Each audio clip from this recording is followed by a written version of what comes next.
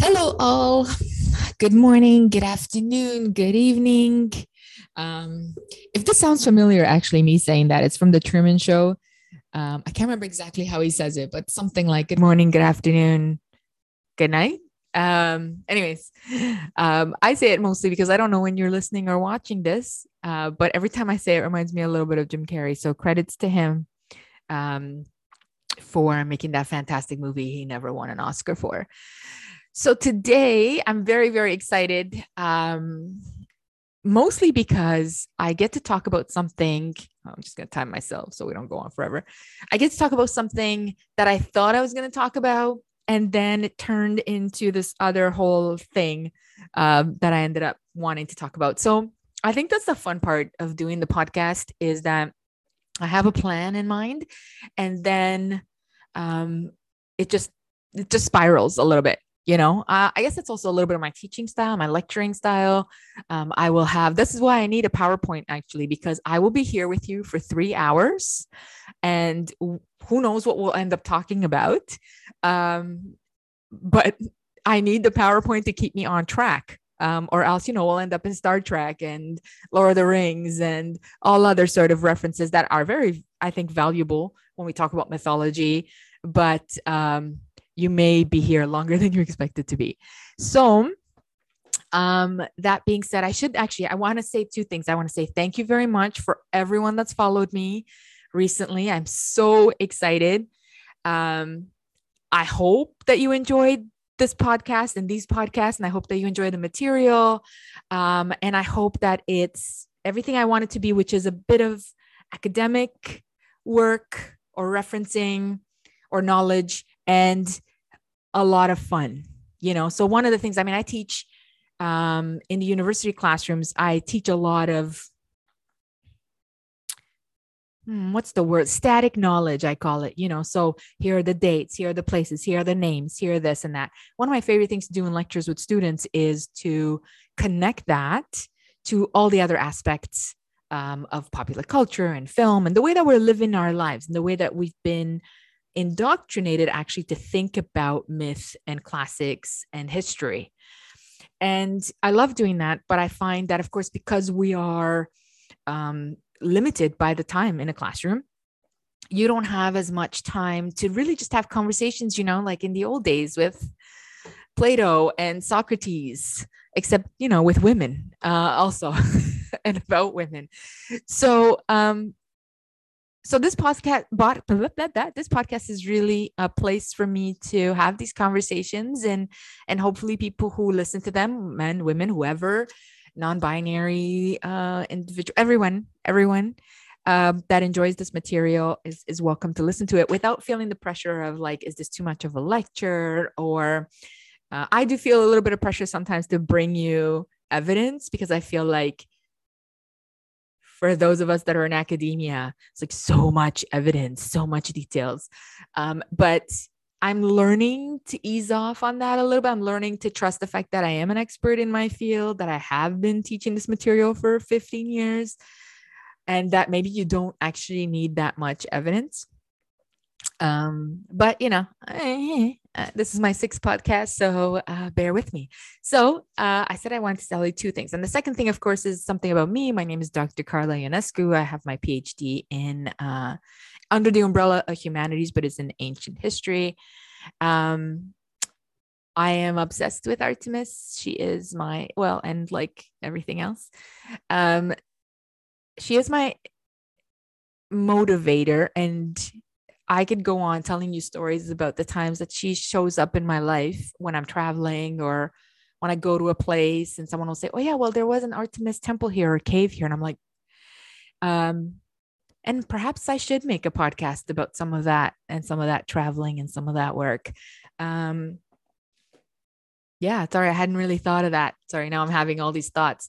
I love to travel and I hope to get paid to travel and do videos and find places that are sort of out of the way and that maybe no one knew about. And so this podcast is actually a part of that as well, because I get to speak about things that I really enjoy.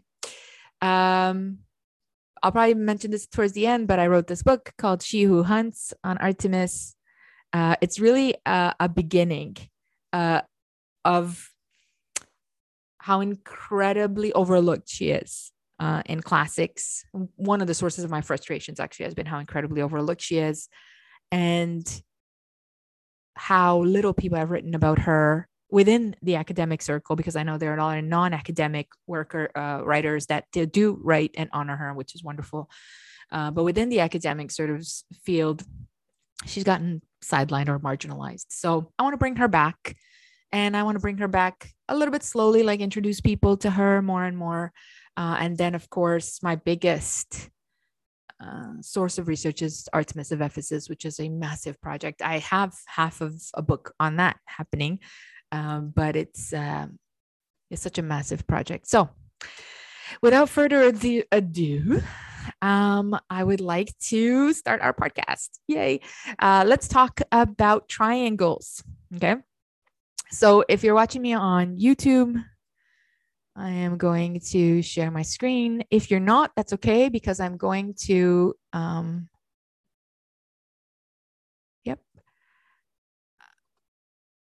going to, perfect, discuss and describe as promised, and as we've done in the past, all of the images and things that we're talking about here.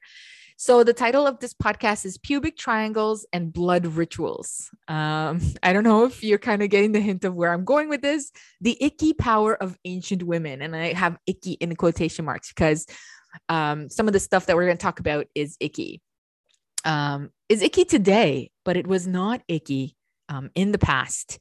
And I think it has affected our connection to our own bodies and to the world and to the moon and to the cosmos and all those great things. Yeah. So what is this pubic triangle thing? Yeah. So when we think about a triangle, sorry, I'm going to get around my microphone. We think about, a triangle like this, right? Just a standard triangle. And when we talk about shapes in triangles, we always think about the triangle being the most powerful shape, the strongest shape. Don't quote me, I'm not a mathematician. But, we talk about triangles being powerful. We see triangles actually in numerous places. I know one of the things my students love to talk about is the triangle with the eye in it in the dollar bill or $100 bill or all the dollar bills. Sorry, my American friends, I haven't looked at an American dollar bill in a long time. So this is sort of that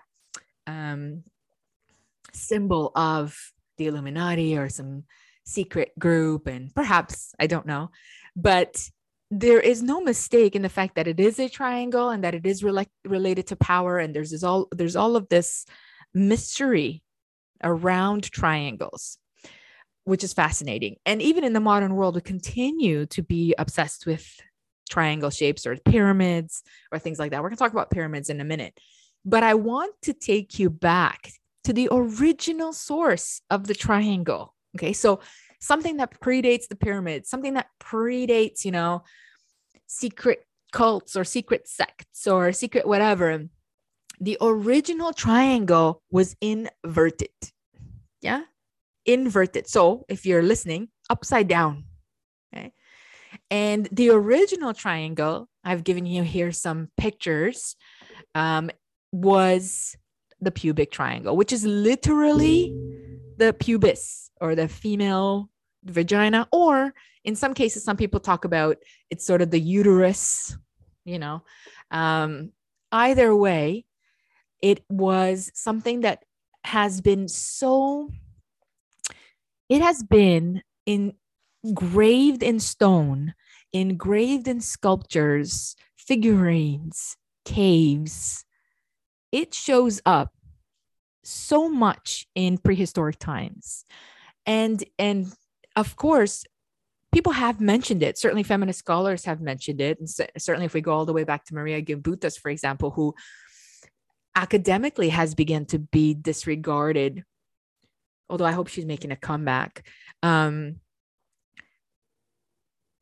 of these early archaeologist women saw this pubic triangle and understood it as a symbolism of life, of the cosmos, of birth, clearly, sex, fertility, all of these things. And I am fascinated by the fact that we don't talk about this enough. I am fascinated that when we think of triangles, the very first thing that comes to mind is pyramids, even to myself, when I consider myself quite a feminist, perhaps a radical feminist sometimes. And yet, this triangle originated, the power of the triangle originated in its inverted shape. At least that's my argument. And there are numerous scholars doing, even today, doing work.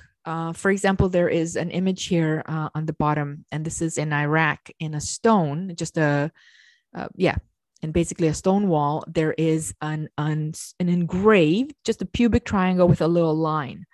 And there's numerous scholars, for example, on ResearchGate and other research places that are doing what they call photographic research, in the sense that they're going around the world in different places and taking pictures of these engraved or painted or sculpted, triangles. And I'm really fascinated by the work. I'm following their work because, they're putting in literally the work of going to create a collection of all of these pubic triangles and trying to date them, which is a little tougher because when something is engraved in stone, that takes a little bit more work, but it is still dateable, obviously. And I hope that this kind of research and this kind of work on the inverted triangle, the original triangle, is something that will be made more public, and perhaps scholars, academics, teachers, others will be able to talk about it. I know that sometimes talking about the pubis or the vagina or these kinds of things are maybe uncomfortable for some, but it's important to know and to remember symbols in their original state, because symbols are powerful. I know that we talked about caves last time, and we're going to talk about snakes coming up in the next couple of weeks. And I can't reiterate enough how much subconscious, unconscious, conscious, whichever psychologist you want to use. I like Jung and the collective subconscious, but how much power symbols have across the world, cross-culturally, cross-temporally, cross everything. And so it's important to understand that symbols are not accidents, that they resonate with us, and that the origins of this particular symbol is part of the divine feminine. Yeah. So let me take you on. One of my favorite examples of this is in the caves, the Chauvet caves in France. And there is a spectacular charcoal painting that most people call Venus and the Sorcerer. Okay, so inside this cave, this is a series of caves. We talked about this a bit last week, but this is a series of caves. But inside this cave is the home of Venus and the Sorcerer, and it's hanging, and it's this massive piece of art, prehistoric art, okay, and drawn in black charcoal. The pubic triangle can be seen as the lower half of a woman's body intertwined with a bison and a lion. So here in this image, and if you're not near a computer, that's okay. I've also put a link here. And if you'd like more links and references, please let me know. I'll drop them in the description of the podcast. But so in describing this piece of prehistoric art, there is a bison on one side. Okay, the head is dark charcoal, the body is outlined. Then there is a pubic triangle, which is referred to as Venus, sort of a reference to the prehistoric Venus figurines and all of the female figurines that were found, particularly in this part of Europe. So you can see a very clear, it's not even a triangle, it's very clearly a pubis area. And then on the other side of it is a feline, looks like a female lion or a lion, some kind of jaguar, some people say.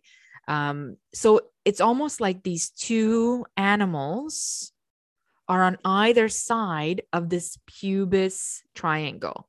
It's fascinating because there's so much here visually. Okay, the the concept of power, because of course, bisons and lions are these symbols of power, fertility, royalty, monarchy, all of these aspects. And then this pubis triangle, this very clear sort of uterus, vagina space, Venus space, to say it nicely, because it seems we have a problem saying vagina or hearing it, is right in the middle. So there's this sort of central focus. The central focus, of course, is the Venus triangle. The Venus triangle is the earliest of the drawings. So we know that this drawing came first. Fascinating, right? The feline on the left and the sorcerer, and then other lines of drawing, because, you know, it's outlined drawing, are all painted or engraved later. So this definitely seems like a piece of drawing that was initially, of course, made perhaps a female body, or perhaps an abstract of a female body, or a sort of relating to those figurines, the Venus figurines. And then over time, other, in this case, animals were added. However, there are archaeologists that state that maybe the rest of the piece of art has been damaged or covered by these two animals, but the actual Venus triangle remains central to the image. Okay. And they even speculate that the female representation, the triangle, may be related directly to the corridor of the chamber, which opens behind this. Okay. So this really takes me back to the tradition. And I've really tried to find a picture of this as evidence, but I can't seem to find it. Although I remember in undergrad seeing these images of red ochre inverted triangles at the mouths of caves or on the sides of caves as you enter. And again, this would be similar to what we talked about a couple of weeks ago, which is the idea that caves are the entrance to the womb and the cosmos and all of these things. And so it would make sense that there would be a red ochre triangle, whether it's at the top or at the bottom of the cave. So if any of you ever come across some of these images, please send them to me. I looked for them. I tried to Google everything. I could not find any. But I know I've seen them in the past, and it would be really fascinating actually to see them even live and take some pictures. So I'd like to add that to my travel and filming list. But this here is a great example, I think, of the same tradition or the same idea that pubic triangles were drawn at the mouths of caves or at the entrance of caves. Within this particular cave system in France, there are 4 other female representations that are just pubic triangles that are in the caves, and they are placed at places that are almost like an entrance to another tunnel. Okay. So, or an adjacent cavity. Okay? So again, we see that the entrance to the cave or the womb or etc. is now directly connected to this pubic triangle. So this pubic triangle is extremely powerful as a symbol, extremely powerful. And it is, from an evolutionary scale, it is ingrained within our own unconscious or subconscious. And I think in part, this is why the triangle fascinates us, although we'll speak about how it turns into patriarchy or becomes a symbol of patriarchy over time. So I just wanted to refresh your memories and take you back to the fry pans. Just for a brief minute, I just wanted to show you a couple of other fry pan examples that I found. I remember I promised you that there was several. And also there's a lot of work by astronomers, archaeologists, astronomers, and other scholars that are looking at these fry pans with the pubic triangle at the bottom as calendars or systems of time. So for example, I have an image here of a fry pan style piece that has just circles, interconnected circles. And often we think about this as water. And so this could be interpreted. And then of course, there's a pubic triangle right at the handle of the pan, like we've seen in the one from a couple of weeks ago. But what I want to say about this one is that we see this as water. And again, the idea of ocean and of us coming from water and being of water, so that the ocean is a kind of cosmic or cosmos, which is fascinating. I know most of you know that we know less about the bottom of our oceans than we know about space and galaxies, it's fascinating that human beings want to look up, and that we are more interested in what's out there, outside of our world, our Earth, our planet, our organic planet. And we want to look into the stars, but we are not as interested in looking within. Perhaps that's like a human condition. We all want to look outside of ourselves. It's much harder to look within ourselves and analyze ourselves. So really fascinating. But the other thing that I was connecting to this fry pan is that perhaps these circles are not only water, but also time, right? Because don't forget that ancient people understood that time is circular.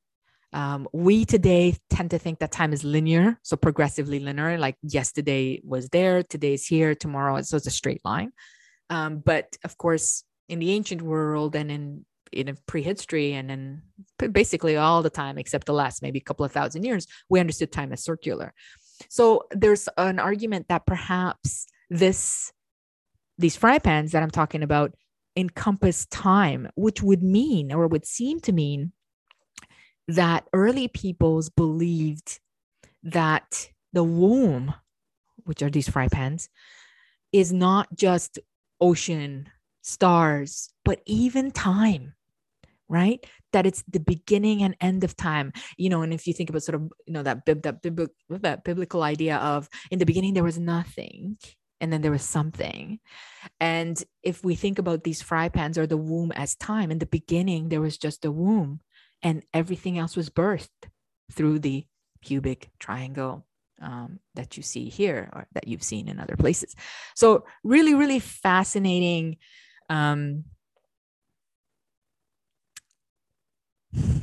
Not conditions, but really fascinating ideas, I think, that are much more complex. We tend to look at something like these fry pans and like some of the statues and sculptures and figurines, and we go, oh, it's sort of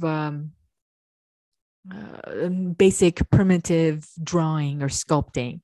And I think we really do a dishonor to the ancients in doing that, because I think that their consciousness, and again, I'm speculating, of course, is much more abstract, perhaps because they didn't have the tools, or, they weren't at a point where they were drawing these very detailed, realistic art. We've gone through so many different forms of art. Perhaps their art was much more abstract in nature and more symbolic in nature. In fact, I wouldn't even say perhaps, I would say certainly this was the nature of their art. So the way we look at it today, we think it's more lack of skill or lack of tools.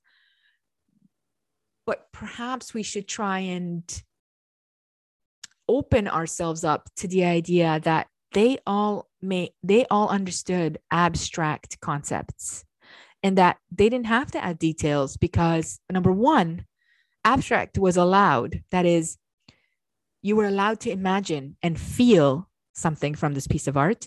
And number two, they understood there was sort of a universal symbolism that they knew others would understand. And perhaps number three, they really didn't care. They drew what they felt, which of course, that's what art is really all about. So I find these fry pans, and they may come up again. I'm sorry if you were like, oh my God, so many fry pans, but I find them, and I'm sorry that I'm calling them fry pans, because they actually never fried anything on them. But I find them fascinating as art, and as, because they took a lot of time to make them. And like I said to you last time, there are thousands of them. So these were significant, right? Significant. Okay, moving on. What happens to this inverted triangle? I would love to call this the original triangle that flips up. Okay, so because, just by saying inverted triangle implies that actually the triangle that faces up is the original, which it is not. Anyways, I could go on a rant about that. Let's not do that. So what happens to the pyramids? How does this pubic triangle become inverted into the point facing up to the sky and the bottom facing the bottom? Well, it's very easy. If we believe that prehistoric people believed that the inverted triangles, the pubic triangle, is where life comes through, or knowledge comes through, or cosmic, etc. Okay. It makes so if life comes through, I feel like I almost have to draw this. Hold on.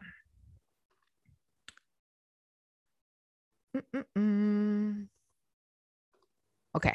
I'm going to share a whiteboard. I'm sorry for those of you who are listening, but I'm going to describe what I'm doing. Okay. So if we have an inverted, and excuse my art form because I can't, if we have an inverted triangle like this, okay, and life comes from here, wherever this place is. Okay. So this is the fry pan model, comes here and comes through here. Okay, so life goes this way, comes through the pubis, comes through the vagina, of course, comes through the birth canal. Life comes out that way. Okay. So you can imagine it. Then it makes sense. For example, we're going to look at the pyramids next. The pyramids are shaped like this. Well, from a one-sided pyramid, okay? That they believed that life goes this way. So life starts from the bottom, or the flat, I'm trying to use a descriptive language, but life starts from the bottom, or the ground on which a triangle is sitting on, and goes up through its most thinnest part, okay, into the sky. So, of course, that makes sense, because if you have the triangle, the pubic triangle like this, and life comes from the womb out of the body and into the world, if you invert that triangle and point it up, it makes sense that ancient Egyptians believed that you'd be buried somewhere in here, let's say, and then go up through the top into the sky, or into the light, or into etc. Okay. So that's my whiteboard presentation. Sorry about that. So let's move into back to my back to where we were.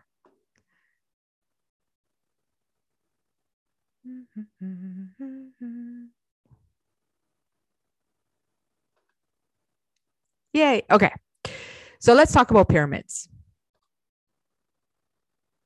Pyramids is what I call the inverted pubic triangle. Okay. So we've seen how they were flipped up. And I think it's very logical to make that connection between the belief of sort of prehistoric or pre-dynastic peoples all over the world, and to sort of what became later dynasties building these massive centers for death, mummification, immortality, etc. Now, I know that there's, for those who study pyramids and who are fascinated by pyramids, I know that there's some debate about whether or not they were all built for burials, but some of them, certainly many of them, were built for burials. So a pyramid is a polyhedron. So this means it has one base, which is a polygon, and then it has these lateral faces that are triangles that converge at this one single point at the top. So when you stand on the face of a pyramid, right, you see it as a triangle, but it's a more, for the sake of it, it's a more complex triangle, let's say. And they're not perfect triangles, obviously. And if you've ever seen sort of a drone visual looking down, you could see that there's a flat space at the top, sort of a flat square almost at the top. And we see these pyramids actually with the Aztecs, the Mayans, other cultures also have pyramids. And so it becomes a symbol of reaching high, right? Or reaching up again to the cosmos or the sun. There's some stories, for example, that explain the pyramids that say that the Egyptian sun god Ra, who was considered, of course, the father of all the pharaohs, was said to have sat upon a pyramid-shaped mound of the earth, which had emerged from the primordial sea. Again, so many connections with the primordial sea and the divine feminine and the mother source and the Gaia source. And that this pyramid shape is thought to have symbolized the sun's rays. So he's sitting on top of the sun. He's the god of the sun. And if you ever look at sun rays coming down, it's really cool. They can take these shapes that could, I suppose, make a triangle. Though I've never seen sun rays actually make a triangle. But I guess because they're sort of angular lines, it looks or could refer to the sun. I'm going to tell you that it's just an inverted pubic triangle. But Egyptologists may disagree. There's also, of course, the strong belief or study or work that Pyramids are shaped like triangles to allow the pharaoh spirit to climb to the sky, okay, on the sun rays. So because it's a triangle, when the sun comes down on it, it has these sort of, it almost like embraces the pyramid. And the belief is, of course, that the soul of the pharaoh that's buried at the bottom of the pyramid goes up through the top. Again, that's a very deep connection to the pubic triangle, because if life enters in an inverted triangle, life exits in a heads up triangle. Yeah. And so I find that fascinating. I think it's the most authentic connection. I don't know that everyone makes that connection. And I don't know that everyone thinks about the inverted pubic triangle when they think about the pyramid, but that's all I think about when I see a pyramid. And so again, we have these symbolic, very masculine objects of power, because then of course the pyramids and the dynasties of Egypt influence in the entire world, and all of our ideas of strength and power and the afterlife. I mean, the Egyptian pyramids are fundamental to our concept of triangles and pyramids. And again, that leads me to the representation on the US dollar bills of this pyramid with the eye, the all-knowing eye, the third eye, the opening of the eye symbol, which is very powerful as well. Again, this idea of triangles and this third eye connecting to power and knowledge, particularly sacred knowledge or secret knowledge. And actually next week when we look at snakes, we're going to talk about snakes on the third eye. So there's so much overlapping connections between triangles, between symbols. But I guess my issue is that the inverted triangle, which is the original triangle, doesn't get any credit. And yet it is the very thing, in my opinion, that inspired the building of the pyramids in these shapes. I don't think there's a better explanation, although you could disagree with me if you like, but I don't think that there's a better explanation. I think it is the most logical explanation. And I guess I just want to make sure that we get credit for that. And by we, I mean, not just women, but prehistory. Prehistory influences history. And it's important that we understand how that works. So now we've talked about triangles, inverted and not, but I want to now connect the red ochre art, the red painting, the blood, the life, the death with the triangles. Okay.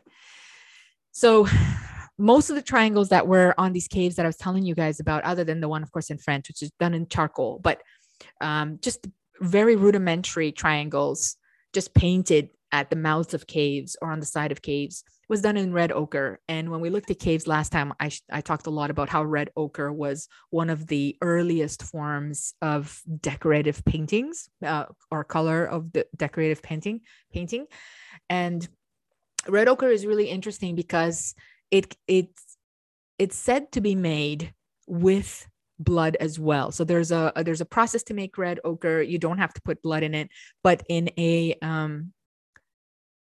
spiritual or ritual painting or drawing, red ochre often was made with some blood, drops of blood, whether it was from the individual that was painting it or from other individuals that wanted it painting. Blood and red ochre was also often painted on the body. So we have numerous examples of tribal culture painting themselves in red ochre, sometimes just for the basic need of, for example, Native Americans or Native Canadians would do it so that they could stave off mosquitoes or other bugs. And sometimes for ritualistic purposes, such as anything from life-giving rituals to any other sort of war rituals, not war, that's a wrong word, but battle rituals and dance rituals and other kinds of things. Anytime that they wanted to exemplify life and death, or mostly life, because sometimes death was often painted as they painted their bodies in white. But anytime that they really wanted to exemplify life, for example, there was this connection to red ochre painting or even blood painting.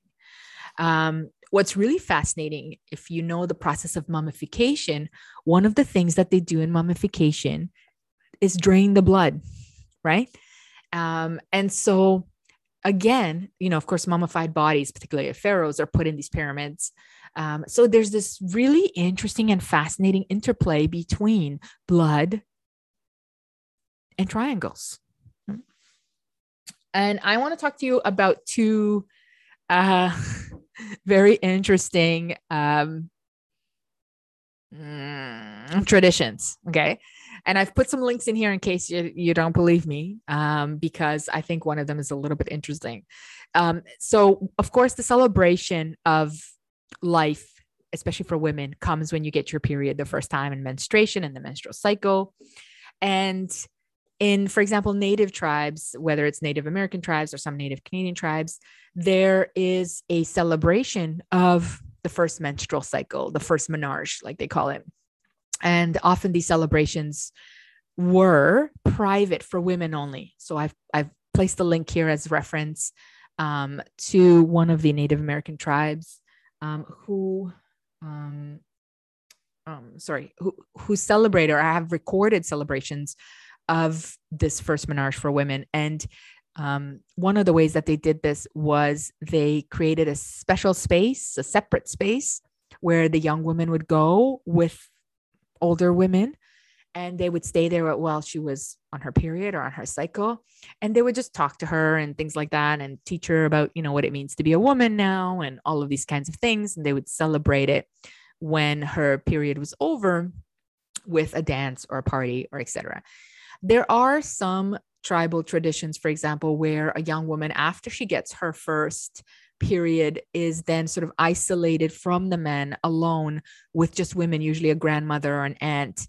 And she spends a year in this so-called isolation, which is basically just no men, learning women's things. So, of course, sex and fertility and how to take care of her menstruation cycle, and perhaps other secret female knowledge that the aunts or grandmothers may have taken this opportunity to teach her. So usually your first period is a celebrated time. And in fact, that tradition, I don't know about you guys, but that tradition passed down, I think, even to this day. Like, for example, for me, when I got my first period, I think I was 12, 13, I don't remember. And my mother was super excited. Like, I don't know if that makes sense. Not super excited, like, yay, oh my God, you got your period. But she made this event something that was celebrated. And I remember she bought me this really beautiful ring with a red garnet stone, which I still have. It's one of my favorite rings I don't wear too many rings, but it's one of my favorites. And I remember at the time it was super expensive, and we didn't have a lot of money, being refugees, or hadn't just escaped the communist regime.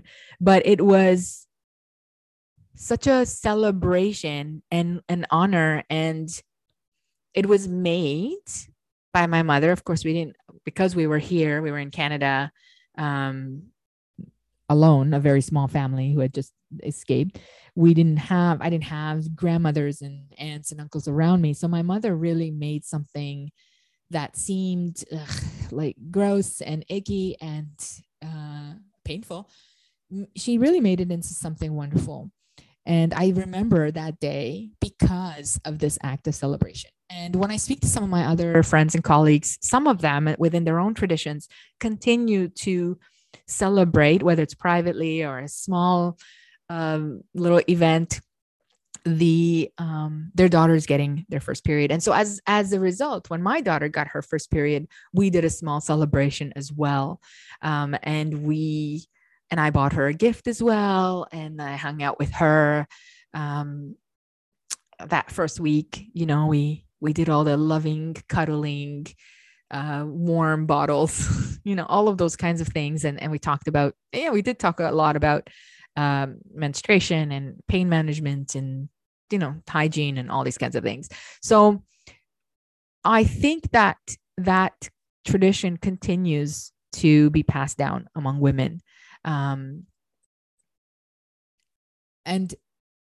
it's a tradition that is almost innate, because it has to deal with, the pubic area, blood, and this connection to the spiritual world. And I think that we forget that the fact that women bleed, let's say 7 days a week in a month and don't die is magical, right? I think we forget that in our modern day lives. I think today, under the force of patriarchy, it becomes something that's gross and icky and to be hidden.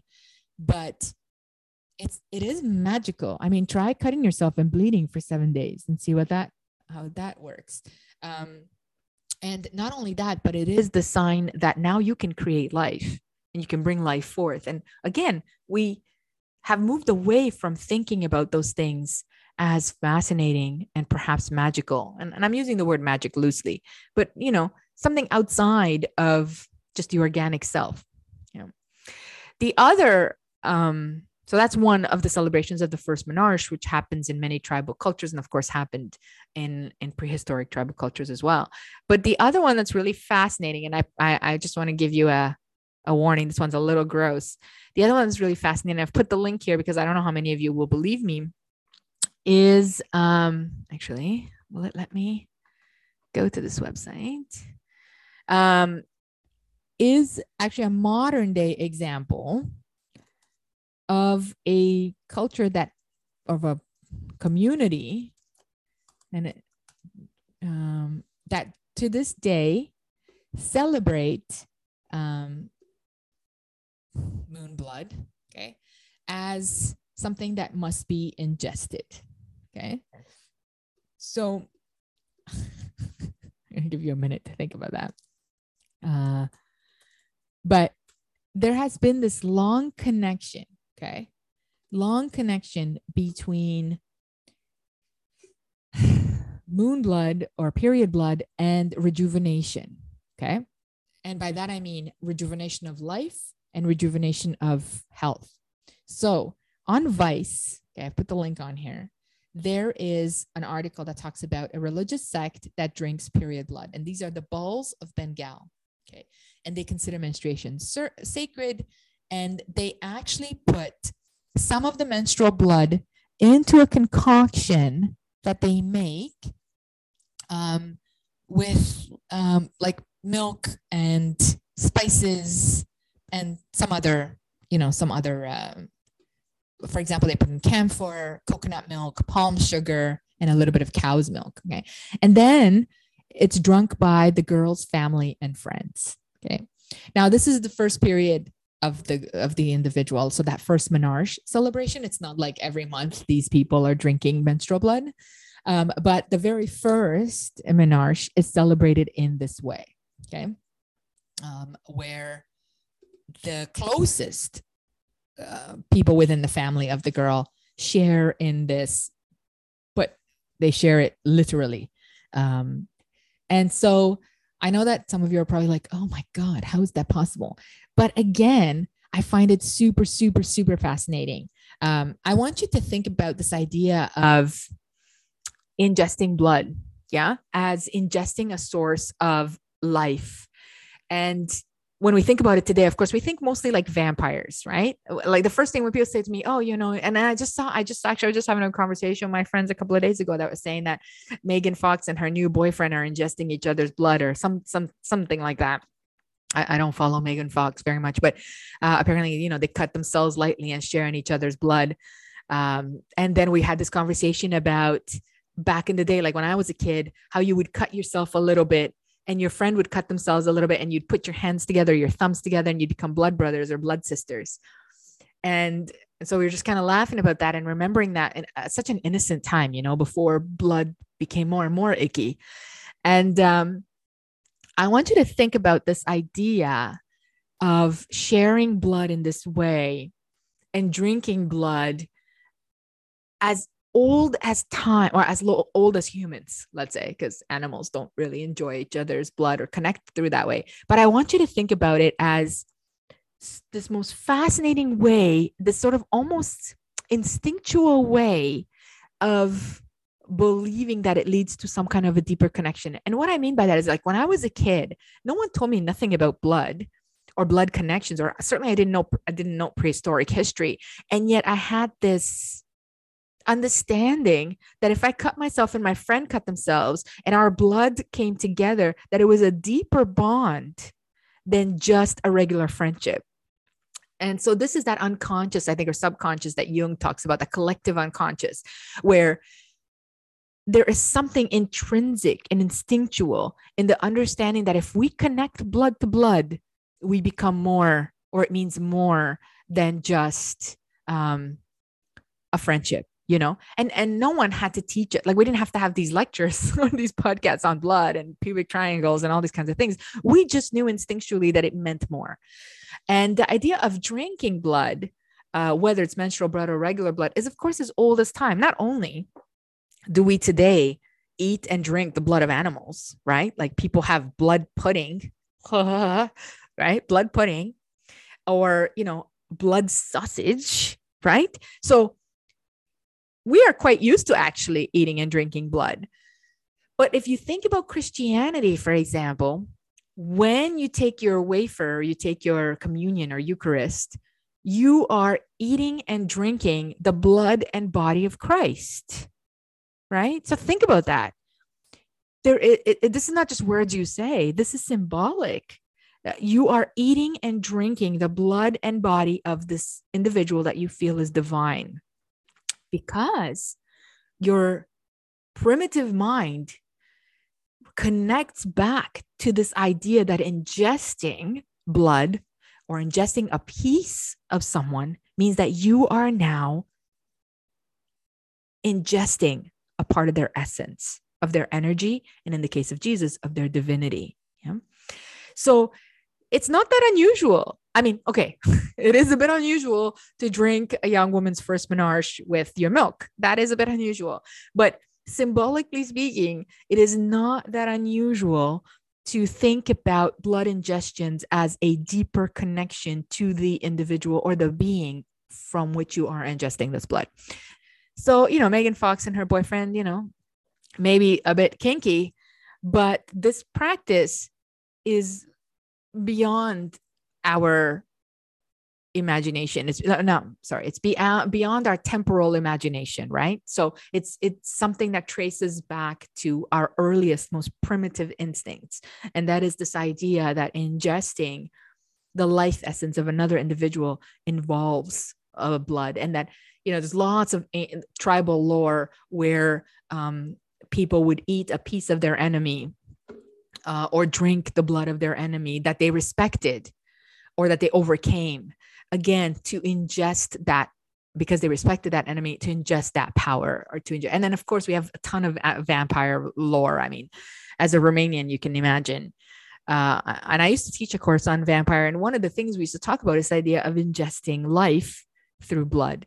And so vampire lore really comes out again of that idea that vampires need blood to be alive, like to be animated. Yeah. And so again, blood.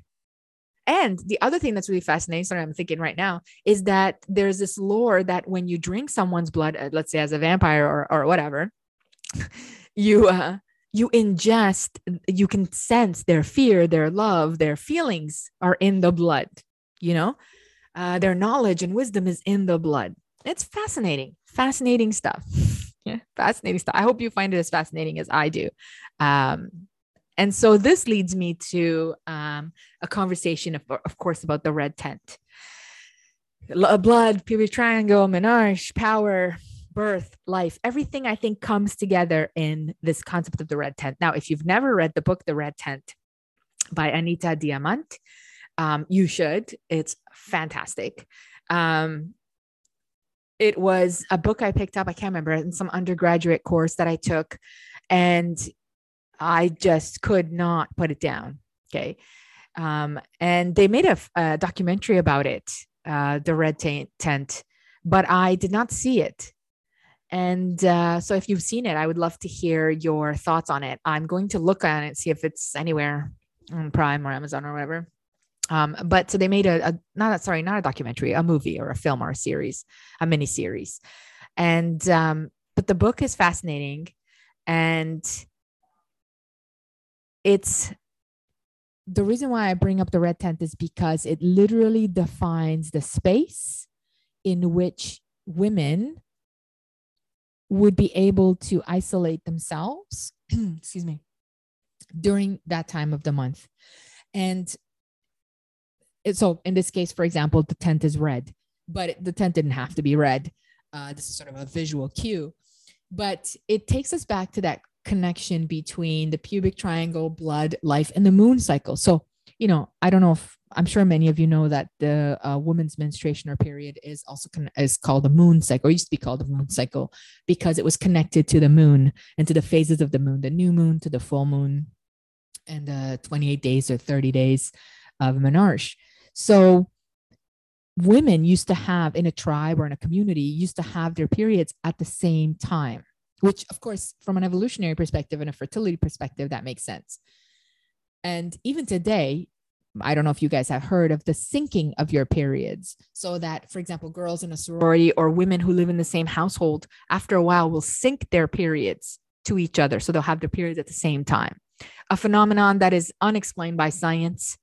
I mean, they do talk about pheromones and this kind of stuff, setting off one person has her period, and then that pheromones set off another woman.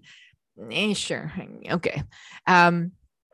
But, and that could be the case, scientifically speaking, but it's still fascinating that a group of women that perhaps had not grown up together, don't know each other, nothing, move into a space together, and within a few months, their periods have been synced. This is a very evolutionary, a genius evolutionary construction, because it allows fertility to happen and birthing to happen around the same time. And then the raising of children happens around the same time. So it allows human beings, which, we are tribal. We are not, no man is an island. We can't survive on our own.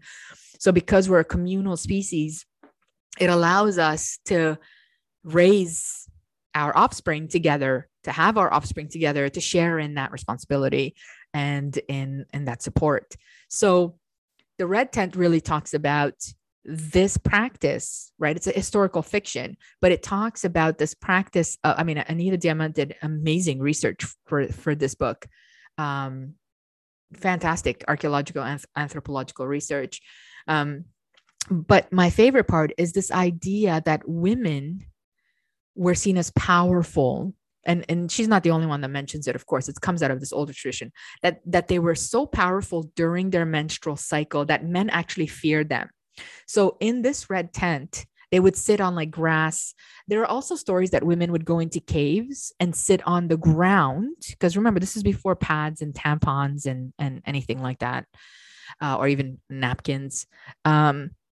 So they would sit on the ground, or they would sit on haystacks. Well, if you were in a cave and you sat in the ground, then the idea was that the blood returned to the earth, sort of fertilized the earth. If you were in a tent or in a space and you sat on haystacks or grass stacks or whatever, then these were removed from the tent daily by young women who didn't have their periods. So because all the women would go into their periods around the same time, imagine the parties they're having in this red tent. Okay. So you have a tribe of people, all the women are on their periods. They go into this massive red tent, or, a tent or space or cave, and they basically spend a week in there just chilling, not doing anything. Okay. No chores, no nothing. They're just sitting there. Food is brought to them by other women, either older women or younger women who don't have their periods. Because again, men are too afraid to come around because they were thought to be so powerful that they didn't want that period power to affect their energy or their weapons or their thoughts or anything like that.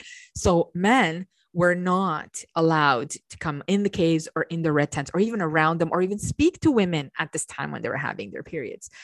Now, there may be men listening that are like, oh, thank God. Yeah. So it worked for both. It worked for women. It worked for men because it really gave them this time away. And I really, really wish that we continued this practice today. I heard a long time ago, and correct me if I'm wrong. I heard a long time ago that there were was it in Egypt or Ethiopia? I can't remember, that they were building these hotels for women to come and spend a week or 3-4 days when they're on their period. And they were kind of like resort hotels. I don't know if that ever went through or if it's something that happens. So please let me know, because I really haven't looked that up.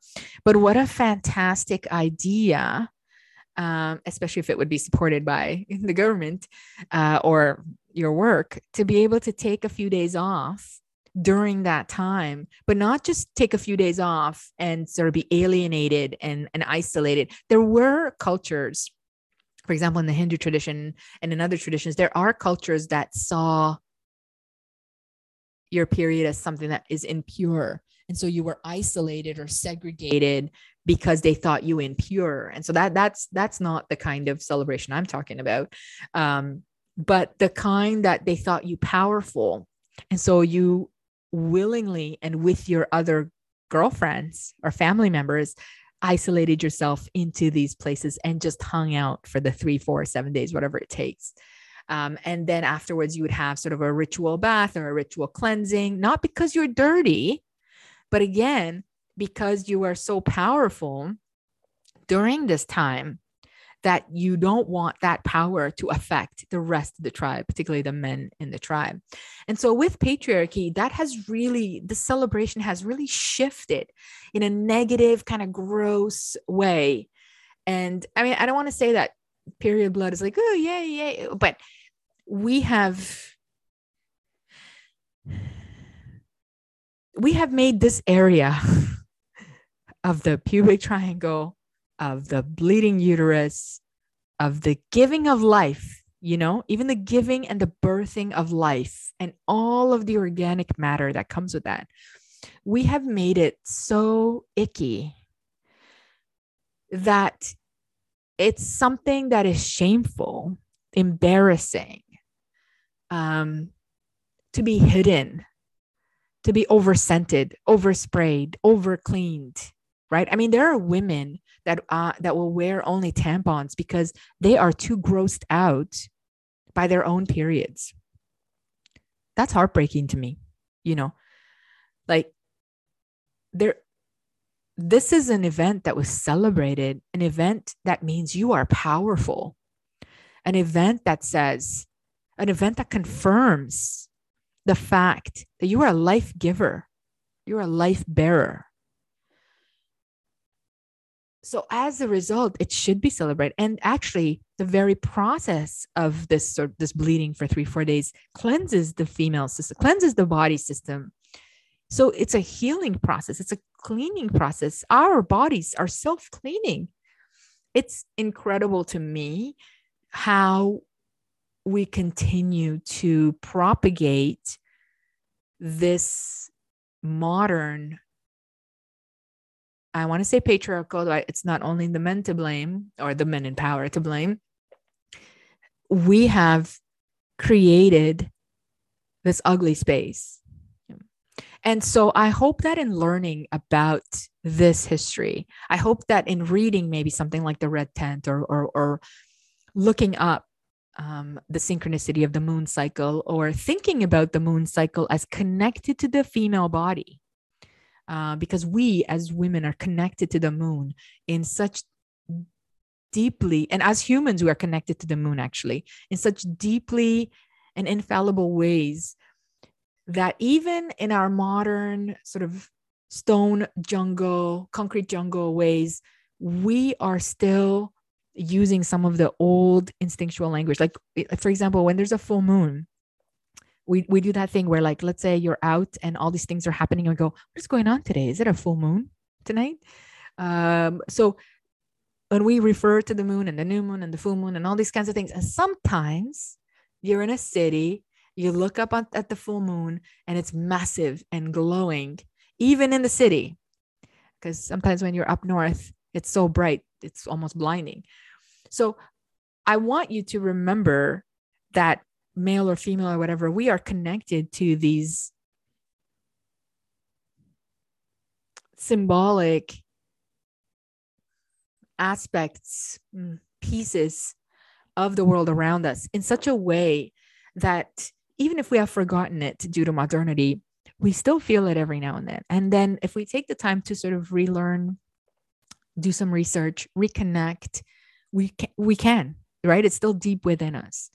And so I hope that that's maybe something that you found interesting from today's, or something that you've taken away from today's podcast, because I really, one of my goals, I think, in this podcast and in writing, actually, and in traveling, is to hope that when I speak to people, I can, and even my students, of course, who have no choice but to sit in and listen to me. But when I speak to them and when I speak to others, that they can really feel or remember this connection to the world around us, to nature, to the moon, to all of these things. And remember that even though we live in organic bodies, of course, these organic bodies are fascinating. And even though we're now in a modern world where spirituality and religion and all of these things are complicated and maybe oversaturated, and there's so much around us that it takes a lot of work to try and take it apart and consider it and think about it and see, how do I feel about this? Does it connect with me? Do I have a gut feeling or a mind feeling, or etc.? But they're all still there. And so I really hope that you can take away from this that we have power within our bodies and, of course, within our minds, but we have power within our bodies that just happens. We don't have to do anything. It just happens. It connects. It operates. And that's really, I think, the most fascinating aspect. Particularly of triangles. When you think about triangles, you may not think that they're that exciting, but I hope that today you found them super exciting. So that is the end of my podcast for today. Next week, we will talk about snakes. I think I'm going to do 2-part snakes, because I've made a list of my notes for my podcast, and I think it's going to take me at least 2 hours to get through some of that snake material. And I probably won't even, I could do a whole course on snakes. It could be 6 weeks, to be honest. Perhaps I should add it to my course list. Yeah, we could talk about snakes forever. So it might be a 2-parter on snakes, but we're going to look at snakes next week, and we're going to look at all the different connections. If you don't know or haven't seen, please look up my book, She Who Hunts. It's on Amazon and Kindle and all those things. I'm actually thinking of doing an audiobook version and reading it myself. So hopefully, I just don't know about all the and ums, right? In a podcast, you can kind of get away with that sometimes, but in a book, I'm not sure. But I would love to read it and do an audiobook. So if you're waiting for that, that's coming up soon. And of course, if you like this podcast, please share it with your friends. Like it, review it. Apparently, the algorithms work best when you get reviews and likes and comments and all that kind of stuff. Also, and as always, please feel free to DM me or send me a message or leave me a comment about anything that you might have questions about, or anything that you might want to see coming up in future podcasts, or just anything at all. If you just want to say, hey, what's up? Please feel free to contact me and to share your thoughts and your ideas. All right. So thank you so much for joining me. I will see you next week. Have a great, great weekend.